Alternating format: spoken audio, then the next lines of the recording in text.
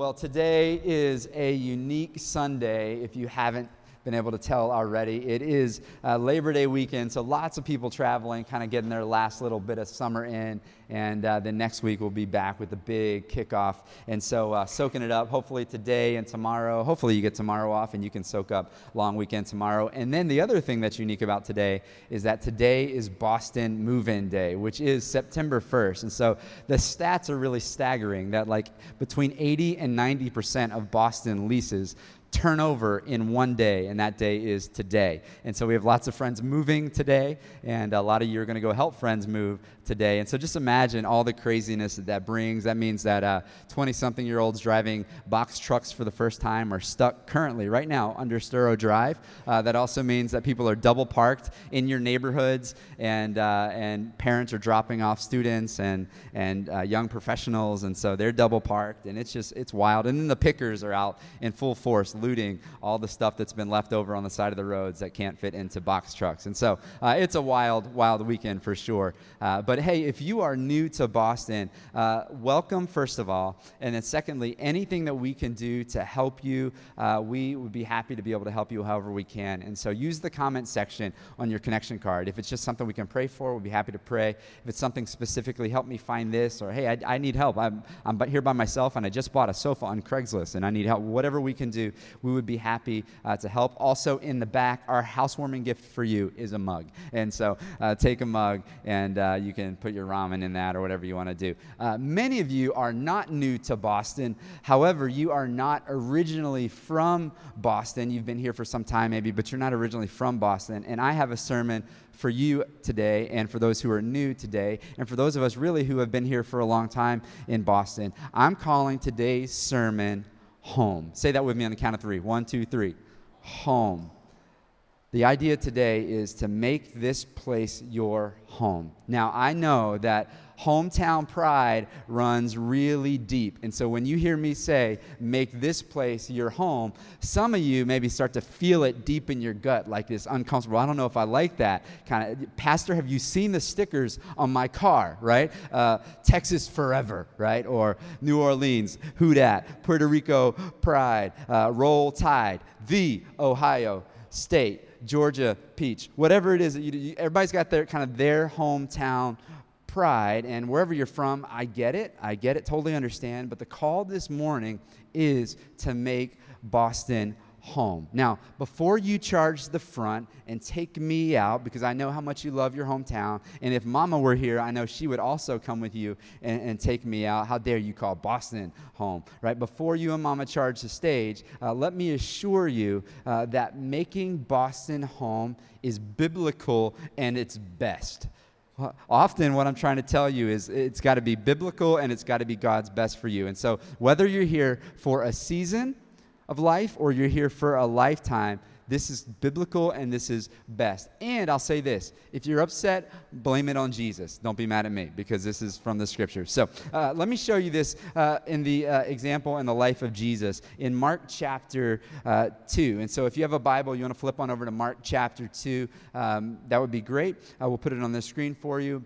We also have the Bible on our church app, so go to your app store, type in Charles River Church, we're there, and then also Bibles around the room. I joke about the mug, but really the best housewarming gift we could give you is a Bible. And so if you don't have a Bible in your new apartment or your dorm room or your condo, grab one of those Bibles around the room and bring it and put it on your coffee table, or if you have not purchased that on Craigslist yet, beside your bed. All right, Mark chapter 2. Now, Mark chapter 1 lays the foundation for the ministry of Jesus. He's baptized, and then he prays and he fasts for 40 days in the wilderness, being tempted by Satan. And then he calls his first disciples, building kind of this band of brothers around him. And so Mark chapter 1 is a very foundational chapter. And then in Mark chapter 2, verse 1, check it out. Let's read this. It says, "And when he returned to Capernaum, after some days, it was reported that he was at home." It was reported that Jesus was at what? At home. Now, I remember when I first read this, I noticed home, and I thought, wait a second, where is Jesus' home? Jesus is eternal and from heaven ultimately, and then he's born in Bethlehem, and then he lived there for upwards of 2 years, and then Herod was threatened by this newborn king, and so he had it ordered that all the children 2 years and under would be massacred so that he could take out this Jesus wherever he was, and so they were forced to flee to Egypt, and they hung out in Egypt for a while, and then the family ultimately got a dream from God that Herod was done and dead, and so they moved back from Egypt now to Nazareth, where Mary and Joseph were from, and so you've got Bethlehem and Egypt and Nazareth. So where's the allegiance? Is it Nazareth State University, the Nazareth State University? Is it Egypt forever? Is it Bethlehem pride? Well, here in Mark chapter 2, we see another town in the mix. He's living in the town of Capernaum on the very north side of the Sea of Galilee. It's a fishing town. It's the town where he calls his 12 disciples. And we read here that this place is called home. Now, we don't just take Bible verses in isolation. So also in Matthew chapter 9, verse 1, it says of Capernaum, it says, and getting into a boat, he crossed over and came to his own city. And so if my mom were Mary, I mean, I know my mom pretty well. If my mom were Mary, she'd be all, excuse me, Jesus? I'm hearing that Capernaum is home. Home is where mama is, son. That's how my mom would be, right? Home is where and what is it for you? Where is home? Fill in the blank. Home is where blank. Fill it in for you. You probably have your own idea. Home is where blank. It might be home is where mom is. It might be home is where family is. Home is where I grew up. I see college students struggle in this city oftentimes because home is wherever my girlfriend is, wherever my boyfriend is, and they cannot seem to embrace and enjoy their time at school because they are obsessed with wherever the other person is. Their mind is there always, and they have to get there always. I see young marriages really struggle because they cannot make home where we are right now, because one is obsessed with home being where family is, and when you get married, you're called to leave and cleave and build a new home, right? A new family that they're forming. I see young professionals struggle in this city because they're making money now for the first time in their lives, and so they're able to travel all over the place every weekend, here and there and everywhere, or they constantly are going back to be with family, and they fail to develop home here. I see solid Christians struggle in this city because home is my church family before I got to Boston, and everything is constantly compared to their previous church, and there's comparison rather than embracing the unique challenges to faith that we find in this very challenging, distinct city, and trying to build here what you had there can be a good thing rather than comparison. I've seen very, very driven people. Boston is full of highly successful, driven people in education and in the career world and startups. And for them, oftentimes, home is wherever I'm heading. Home is that destination, that thing that I'm working for. Home is when I finish that program and I get there. Home is when I get that dream job in New York City. That'll be home. Home is when I finish that degree. Home is when I finish the fellowship and all this craziness is out of here and I'm out of this crazy city. It's great to know where you're going. You should know where you're going. If you know me, I'm constantly saying, find a goal and go after it. If you aim at nothing, you hit nothing every time. But if you aim at something, you might hit. It's great to know where you're going, but you also have to be fully wherever you are. And as you look at the life and the ministry of Jesus, he is fully wherever he is at that exact moment. Woman at the well, he is fully there. He's going to help and heal Jairus' daughter, and some other woman comes up and touches him and asks for healing, and he's on a mission. He's going somewhere, but he's focused right now in this moment to heal this woman. Wherever Jesus is, he is fully wherever he is in that moment. And now he is fully present in Capernaum. It wasn't home per se in terms of where he grew up, or where Mary was, or where his siblings were, but he made Capernaum home. Because here's the real truth. Let me fill in that blank for you. Home is where you make it. Home is where you make it. How does the saying go? Home is where the heart is, right?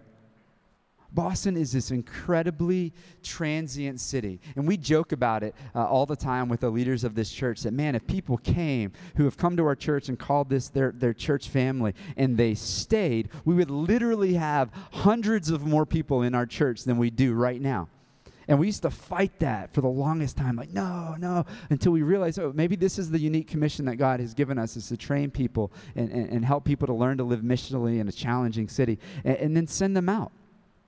I mean, literally, for the past 3 weeks, every single Sunday, we have said bye to somebody who has been with us for years.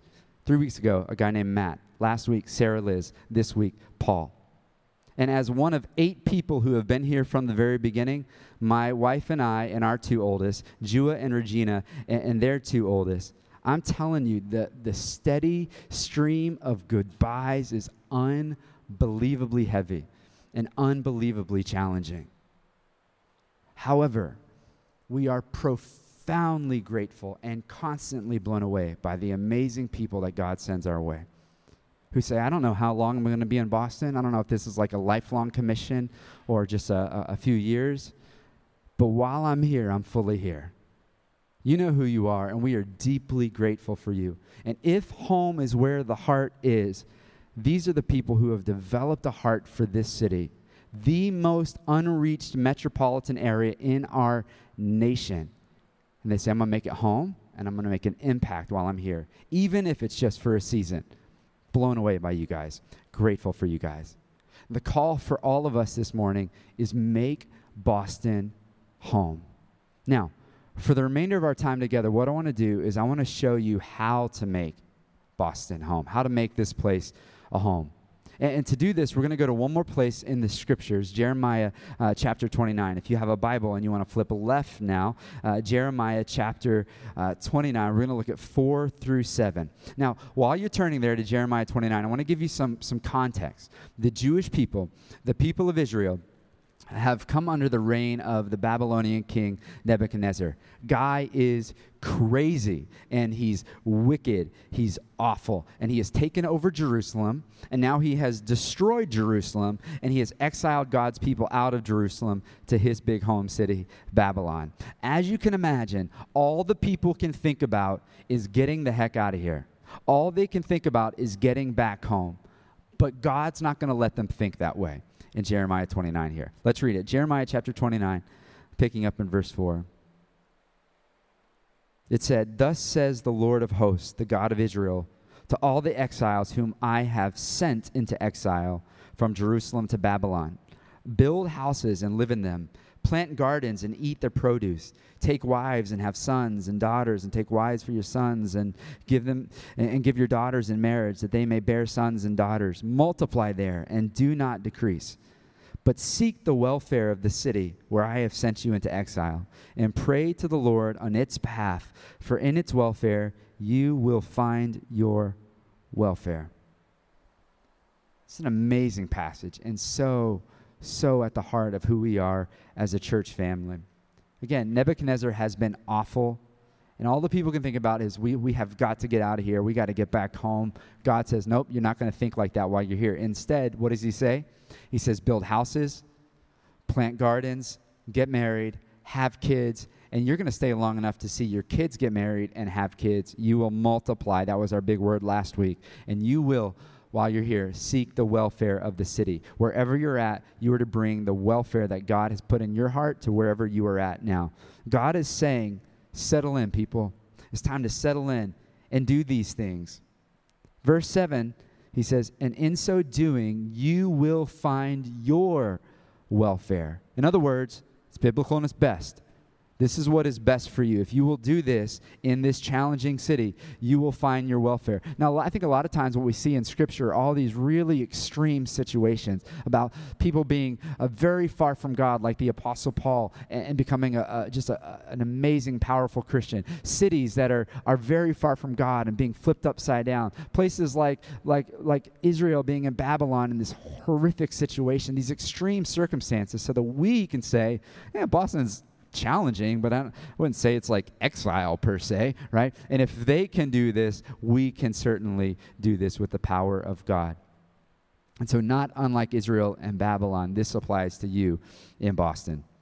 How to make the city your home. Let me say that you can even have been born and raised in Boston and lived here for a long time, and according to the standards of the Bible, not really made this city your home the way God intends you to. So again, nobody is exempt from what we're looking at today. I just want to give you a few quick ways to make this city your home. Here's the first one. The first one is make an outpost. Make an outpost. If you look at verse 5, the first half, God says, build houses and live in them. For them, that meant, don't think that you're just going to get out of here real quick. Don't think that you're just going to be in exile real quick and then you're out of here immediately. In fact, they end up staying 70 years, from 586 to 516 BC. 70 years in exile. So he says, so settle in, folks. They thought they'd be there for just a brief moment. They were wrong. Likewise, in Boston, settle in. Like, I've literally seen people in Boston move to Boston and refuse to hang pictures on the wall because they are I am not going to be here for very long. I'm just here for this program. I will not unpack my boxes. I am not going to be here for very long. They are so like, this is not home for me. Home is Texas forever, right? And so they're so committed to that they won't even unpack their boxes. I'm going to get out of here where there's nicer people, there's cheaper housing, the weather is warmer. I'm not unpacking, right? Make your house a home and make an outpost of your place that you live. And I say outpost for a reason. Outpost means, it's this military term that means create a place to settle and to settle temporarily. And I like the military term because, one, it reminds us that we're on a mission, right? It says God sent them. All of us as Christians are called to live sent lives, that we are here to be on the mission of God, to love and serve people and bring the message of hope to the city. That's our mission. We are sent here. And then I also say outpost because, yes, we are to make Boston our home, but at the same time, remember that as followers of Christ, Boston is not our eternal home, right? Our home ultimately long-term is heaven. Philippians chapter 3 says that we as followers of God are citizens of heaven. 1 Peter says that we are aliens, strangers, or sojourners. And a sojourner is someone who is somewhere for a temporary time, meaning we're temporarily here, permanently in heaven. But again, the example of Jesus is while you're temporarily here, make it your home. And I'm hoping that this will give us a kind of a balanced perspective, this word outpost, because we are to make Boston our home, but we are also to be ever mindful of our eternal home so that we're not consumed with our house, we're not consumed with our car, we're not consumed with our stuff, we're not consumed with the pride of our neighborhood or of our team. We are consumed with the mission of Jesus to bring as many people to heaven with us as possible. Some people, on the other hand, are so heavenly minded, right, that everything's the Lord and Jesus to the point that they can't have any kind of relevance or application to real life things here. And so they're so heavenly minded, I've heard it said, that they're no earthly good, right? And we have to be balanced here, that we are fixed on heaven, and yet while we're here, making an impact in the place that we are in. And I'm telling you, when you do this and you really make your place an outpost, verse 7, you will find your welfare in doing this. Biblically, a home has many things that it does. One, it's a place of refuge where people are refreshed.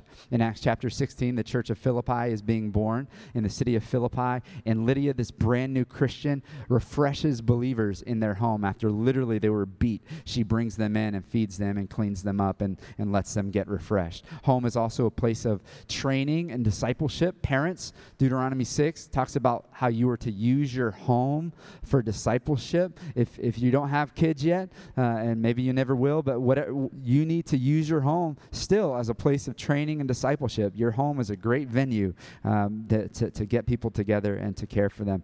Thirdly, home is a place of hospitality. As we read the scripture, think about all the meals that take place in homes in the scriptures. It's a place to host people and to care for people and to feed people. And then fourth thing is we see is home as a place of ministry. And not just ministry, let me say sacrificial ministry. Jesus' ministry headquarters in Capernaum, the home that I imagine he's probably even living at, is Peter's home. He had healed Peter's mother-in-law, by the way, side note. If the Pope is not supposed to be married and priests are not supposed to be married, well, Peter had a mother-in-law. So in order to have a mother-in-law, and they would say that he's the first Pope. Just saying. Anyhow, so Peter's mother-in-law, Jesus heals her. And in this house, out of this house, ministry is taking place, right? And then you remember the story of the guys who wanted to get their paralyzed friend down to Jesus. So they climb up on the roof. Jesus is inside of the home. Inside of the home. And suddenly a little light starts shining through the ceiling. These guys are on the roof of the home, digging a hole in the roof, and ultimately drop their paralyzed friend down from the home, or from the roof into the home. Now think about this. My mind goes to when I host things at my house on behalf of the church. And, sometimes you guys leave and, we got a hole in the wall, or some of our kids' Christmas presents last year got destroyed. Things like this, right?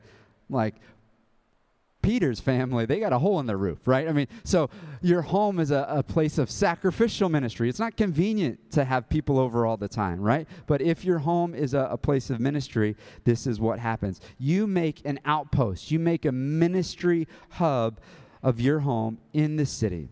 Okay, the next thing that you can do to make this city your home is you make provisions. Now, I need to kind of clarify this a little bit. Make provisions. Verse 5, the second half, B now, you've got to make provisions for your survival, that is. So the second half says, plant gardens and eat their produce. And so now Jesus, or God, has said to the people of Israel, you're going to have to plant some gardens. You're going to have to get some food going and eat the produce there.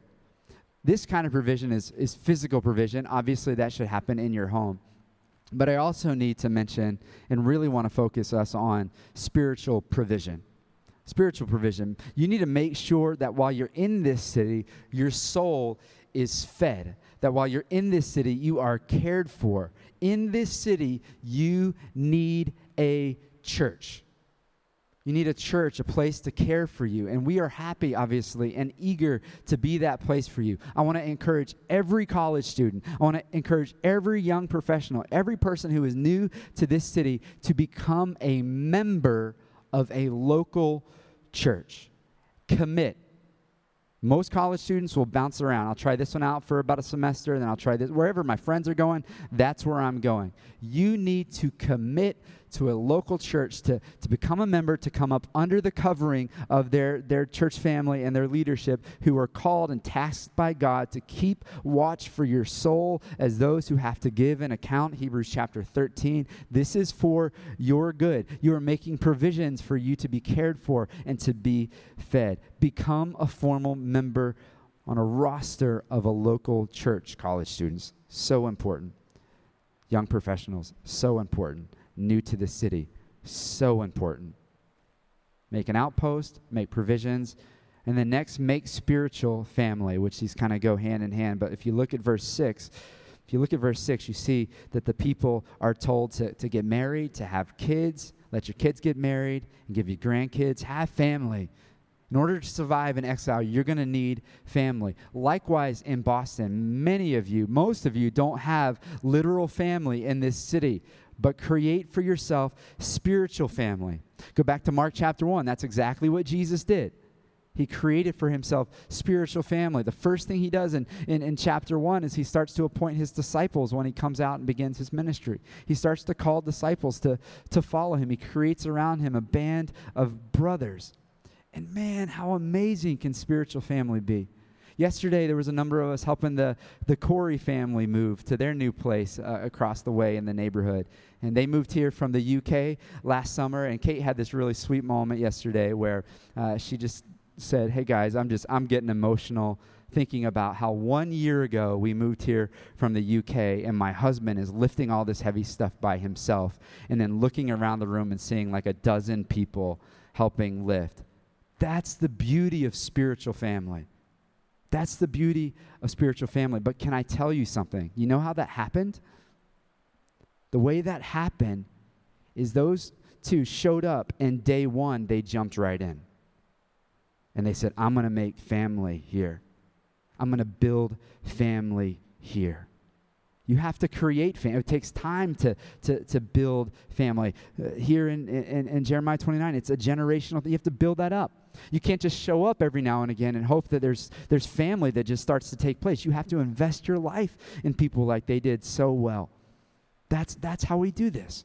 I want to encourage you to get plugged into a connection group this semester. We have these connection groups. The idea is to help you get connected to Christ and his people in deep and meaningful ways. I'm telling you, you're probably not going to show up day one and leave and be like, wow, robust family, just immediately. Maybe, sometimes. You have to build that. That takes time to build. It takes time to build. Everybody, we're all socially awkward. Anybody socially awkward? I know I'm horrifically socially awkward, right? You have to build that. Those are going to launch in a couple weeks. We're excited. We got 3 new ones. We got one in Dorchester coming. We got one in Norwood coming. And we got one in Watertown coming along with Parkway Boston. So these things are expanding. Really excited. If you want to be a part of one, the connection card, just check the line there that says connection groups, and we'll get you information about that. So get connected. Build for yourself spiritual family. And then now this starts to begin to feel like home because you do have family here. You do have people to help you move. You do have people to call upon when you're struggling, when you're having a bad day, when you're anxious, when you need help, when you've got a family crisis. Spiritual family. So make an outpost, make provision, make spiritual family. And here's the last one. Make a mark. Make a mark. One of my favorite moments in the TV show The Office, which is a classic, by the way, is the morning that the boss, Michael Scott, shows up. And he comes in rushing in. Hurry, guys, there's wet cement outside. And he's psyched because there's wet cement. He goes, I need your ideas. Give me some ideas of what I can do. And then ultimately what happens is one of his coworkers, Jim, says, we could do like a spin off of the Hollywood Walk of Fame where you put your hands in, and you could put your face in the wet cement. And he thinks it's a brilliant idea. And so he wraps his face in saran wrap and has a little straw so he can breathe. And he presses his face in the wet cement. Michael Scott made his mark, right? Now, I don't need you to make that kind of mark in Boston. That's not what we're talking about, like a physical mark per se. Maybe you could, I don't know, make a mark somehow in this city. Some of you architects building things and whatnot. But God has said it twice in this passage. He has said, I sent you. I sent you at the beginning and at the end. I sent you to do what? I sent you to seek the welfare of the city. Seek the welfare of the city, to bless this city, to make an impact on this city. What is the motto when you go camping? You camp and then you leave no trace. That's not what we want in this city.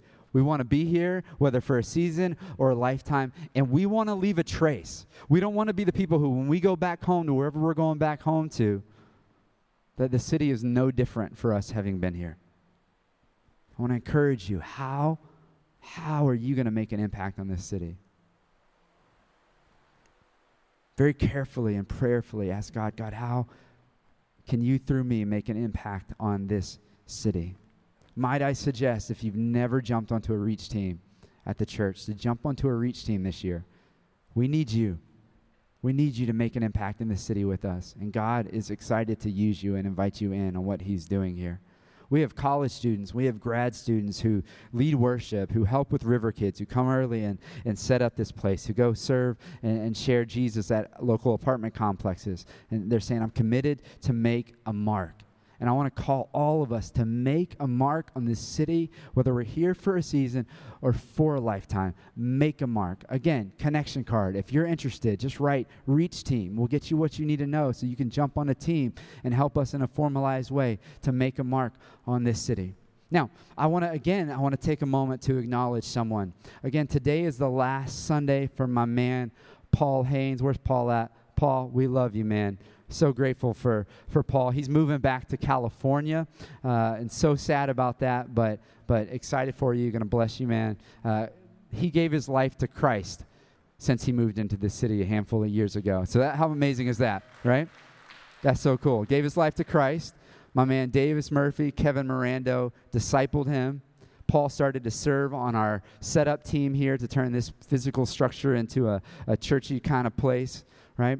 And then he became the leader of the setup team in time through faithfulness. He's just been unbelievably faithful. He is a guy who said, I'm going to seek the welfare of the city.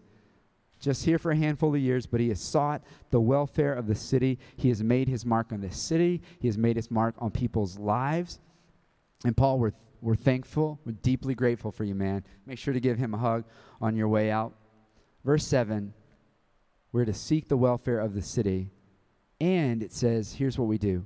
We pray to the Lord on its behalf. If you want to know how to make yourself have a heart for Boston, if home is where the heart is, here's how you have a heart for Boston. Here's where you start. You start by prayer. You pray to the Lord on behalf of your city. Every morning when I come into the office, I get the privilege of cresting Metropolitan Hill back here.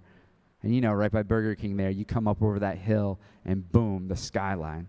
I had my kids driving there with me the other day, and my oldest goes, wow, that's a nice view. I'm like, that's my office right there, but that's an incredible view. It's to be reminded every day that I come into the office, that's the city we're praying for. And I pray right there on the spot. Pray for this city. God, give me a heart for this city. That this city might be home, and home is where the heart is, that I might love it and serve it and make an impact here. Listen, will you make Boston your home? Will you take steps to make Boston your home? Not because Boston's just so awesome and you make it your home because of the goodness of Boston, but would you make it home because of the goodness of God? God has been so good to us. The message of the gospel, good news, is the fact that God came and made earth his home. That God became a man, Jesus from Nazareth. And he lived in our shoes and went through all the craziness that we went through, but he lived it perfectly and without sin. And the wages of sin is death. What we deserve for our sin is death, and that's what's coming. And he never sinned, and yet he died. He took the wage that he didn't have to take, and he did it for you and for me. God made this place his home, and he served sacrificially to the point of death, even death on a cross. God's been so good to you. Would you make this city home and share that message with other people and serve people really well? If you're in this room and you've never given your life to Jesus, I want you to hear that message of home, and first let your mind go to, God has made this place his home. God has loved me so much that he would die for me. And I would invite you to receive the gift of forgiveness of sin that comes through Jesus. Wherever you're at, you need to receive the fact that God has made the earth his home for you, or you need to make this city your home for other people. Wherever you're at, I want to invite you to respond however God's working in your heart this morning. And I pray that as we all lock arms as people who are, yes, ultimately we are just sojourners here. We are residents and citizens of heaven.